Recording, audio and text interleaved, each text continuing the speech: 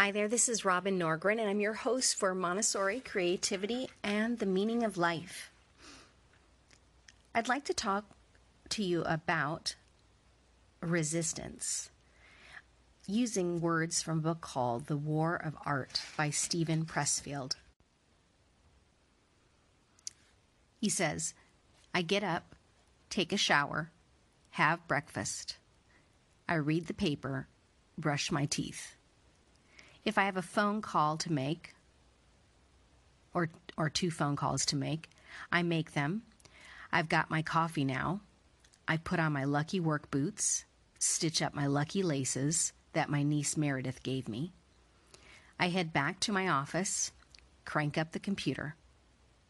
My lucky hooded sweatshirt is draped over the chair with the lucky charm I got from a gypsy in Santes Mare de la Mar for only $8 in francs. My lucky Largo name tag that came from a dream I once had. I put it on. On my thesaurus is my lucky cannon that my friend Bob Versandi gave me from Cuba. I point it toward my chair so it can fire inspiration into me. I say my prayer, which is the invocation of the muse from Homer's Odyssey, translation by T.E. Lawrence of Arabia, which my dear mate Paul Rink gave me, and which sits near my shelf with the cufflinks that belong to my father, and my lucky acorn from the battlefield.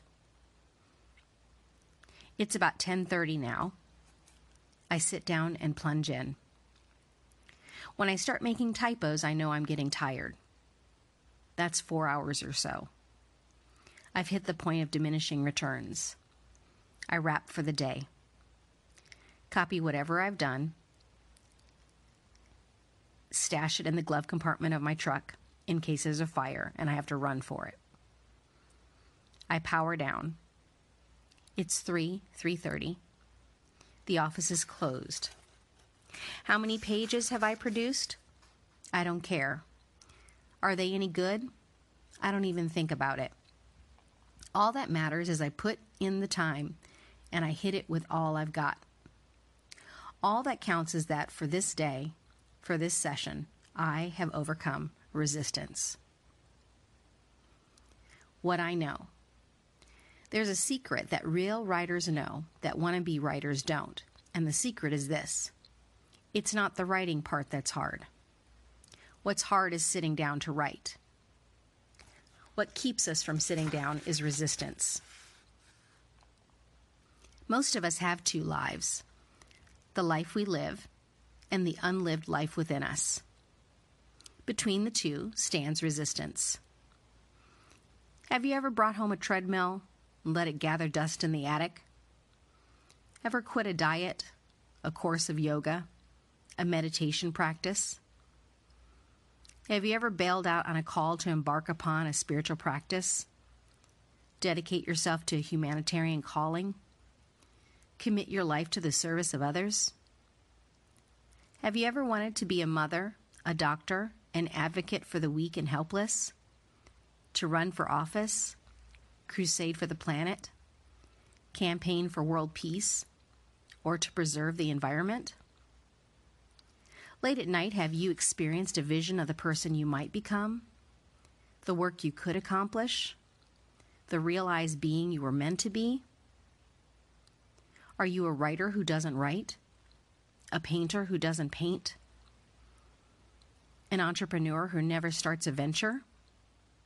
Then you know what resistance is. One night I was laying down. I heard Papa talk to Mama. I heard Papa say to let that boy boogie woogie 'cause it's in him and it's got to come out. John Lee Hooker, Boogie Chillin'. Resistance is the most toxic force on the planet. It is the root of more unhappiness than poverty, disease. To yield to resistance deforms our spirit. It stunts us and makes us less than we are, and we're born to be. If you believe in God, you must declare resistance evil, for it prevents us from achieving the life God intended when He endowed each of us with our own unique genius. Genius is a Latin word. The Romans used it to denote an inner spirit, holy and inviolable, which watches over us, guiding us to our calling. A writer writes with his genius. An artist paints with hers. Everyone who creates operates from this sacramental center. It is our soul's seat, the vessel that holds our being in potential. Our stars, Beacon and Polaris. Every sun casts a shadow, and genius's shadow is resistance. As powerful as is our soul's call to realization, so potent are the forces of resistance arrayed against it. Resistance is faster than a speeding bullet, more powerful than a locomotive, harder to kick than crack cocaine. We're not alone if we've been mowed down by resistance. Millions of good men and women have bitten the dust before us. And here's the biggest bitch. We don't even know what hit us. I never did. From age 24 to 32, resistance kicked my ass from East Coast to West and back again. 13 times, and I never even knew it existed. I looked everywhere for the enemy and failed to see it was right in front of me.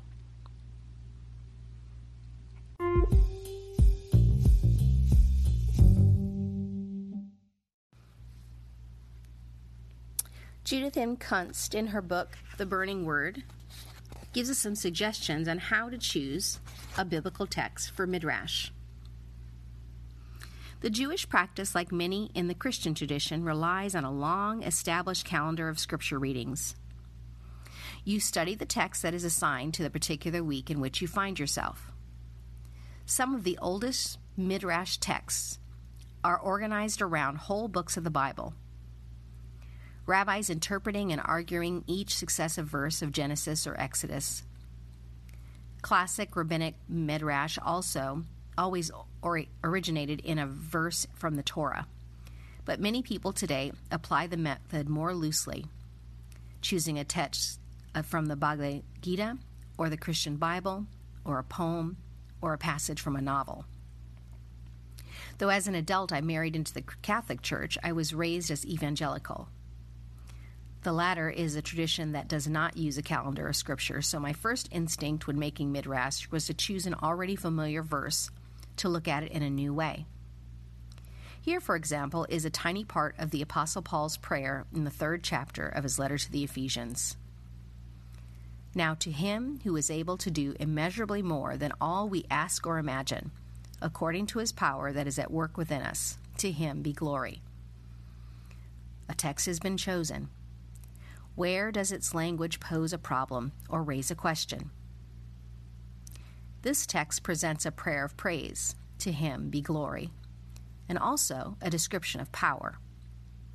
This God can act in ways that far exceed our own abilities and perceptions.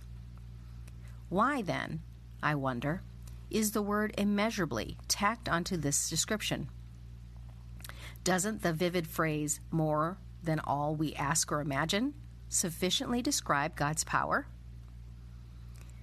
If I were not seeking to read this text with Jewish eyes, I might dismiss the question as insignificant. Paul just wants to gush about God. But Midrash insists that every word of Scripture is there for a purpose. Every word holds or hides meaning. And so I proceed to the 3rd step, calling on the imagination to suggest a reason why that word immeasurably is vitally necessary to a deeper understanding of this text. What does it mean to call on the imagination? It might mean brainstorming, conjuring up a long list of answers, some of which are crazy, some coherent. It can mean making up your own story or a new descriptive word. It can also mean opening up one's own mental files of stories, parables, and poems, gleaned from the Bible and a host of books and movies and anecdotes, and pulling out one that might shed light on the problem at hand. Whatever the specific approach, imagination always involves some kind of mental leap, often playful, occasionally profound. Jews of every stripe who sit in a synagogue listening to a sermon may not know it, but often when what they're listening to is spoken midrash. How would a rabbi then explain the necessity of the word immeasurably in our text? He might start with a story like this one from the Talmud. Seder Allahu Zuda, chapter 2. There was a king of flesh and blood who had 2 servants and loved them both with a perfect love. He gave each of them a measure of wheat and each a bundle of flax. And what did the wise servant do? He took the flax and spun a cloth. He took the wheat and made flour. He cleaned the flour and ground, kneaded, and baked it, and set it on top of the table. Then he spread the cloth over it and left it until the king would come. The foolish servant, however, did nothing at all. After some time, the king returned from a journey and came into his house. He said to his servants, "My sons, bring me what I gave you." One servant showed the wheat, still in the box, with the bundle of flax upon it. Alas for his shame! Alas for his disgrace! When the Holy One, blessed be He, gave the Torah to Israel, He gave it only in the form of wheat, for us to make flour from it and flax, to spin a garment from it. The story makes clear the crucial difference between safeguarding and actively using the gifts of God. It brings to light something hidden in the text we started with. How is God able to do immeasurably more than all we ask or imagine? Not by divine might alone, says Paul, but by His power that is at work within us. Only through human effort does the gift of flax become cloth and the gift of flour become bread. To refuse that effort is to refuse the invitation to collaborate with the Creator in the ongoing work of creation. The king in the Talmud story does not dictate to the servants how they should use the gifts they are given. The wise servant could have sold the flask and invested the money for profit, or planted it and reaped more flax for the king. To the wise servant, the possibilities for using the king's gifts are limitless, immeasurable even. Now to Him who is able to do immeasurably more than all we ask or imagine, according to His power that is at work within us, to Him be glory. Hidden in the strange wording of this biblical praise of response to God lies an essential statement that our relationship to that God and about our own immeasurably creative responsibility and power. I've come full circle with this midrash, answered the question I started out with, and gained new insight along the way.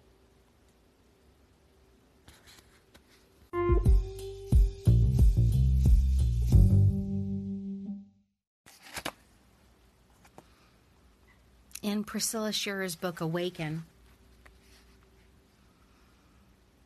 she starts with Numbers 14:24.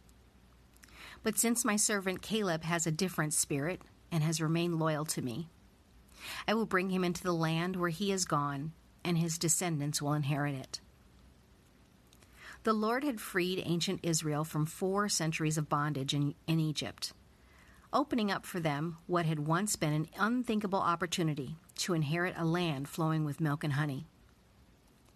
But at a key moment in their pilgrimage to Canaan, a majority of Israel's population shrank back from the daring endeavor of claiming God's promise. They chose the safer route, the more easily explainable route, and the more reasonable and protective route, rather than the guaranteed take-no-prisoners route that led to conquering a whole new realm of territory for themselves and their children. That's why only 2 of the original 2 million travelers, Joshua and Caleb, ended up walking as victorious landowners on Canaan's soil. Factor it down and you have a profound spiritual equation. Individually, these men were 1 in a million. And what set them apart, the scripture says of Caleb, but surely of Joshua too, is that they possessed a different spirit. They didn't need to fit in. They didn't need to be liked. They didn't base their conclusions on the majority report. They didn't depend on the approval of their friends for determining which path they would choose to walk. They simply hit the dirt road towards the promised land and never looked back. They believed that the same God who could bring a mighty Pharaoh to his knees could do the same to any other enemy who stood in the way of his plans being fulfilled for his people. As a result, these two, and only these two, who'd begun their lives as slaves in Egypt, were able to complete them as free men in God's country, because they were different. Abundant living mandates different living. Different even from other believers who may be complacent with their freedom, lulled to sleep in their wilderness wanderings. To experience everything God intends, a difference is required. One in which your thought processes, self-disciplines, and most pressing choices carve out a narrow road that is not often tread. One on which you will nearly always walk alone, alien, stranger, sore thumb. Are you willing to be the one in the million? The traveling conditions are rarely smooth sailing when heading in the direction of abundant living. The places where God's presence and provision, his milk and honey, abound, are where bold belief in his promises take priority over man's acceptance and affirmation. Ask the Father, the Deliverer, to give you the kind of courage by his Spirit that would make you willing to stand out from the crowd when called for. The difference will be worth it.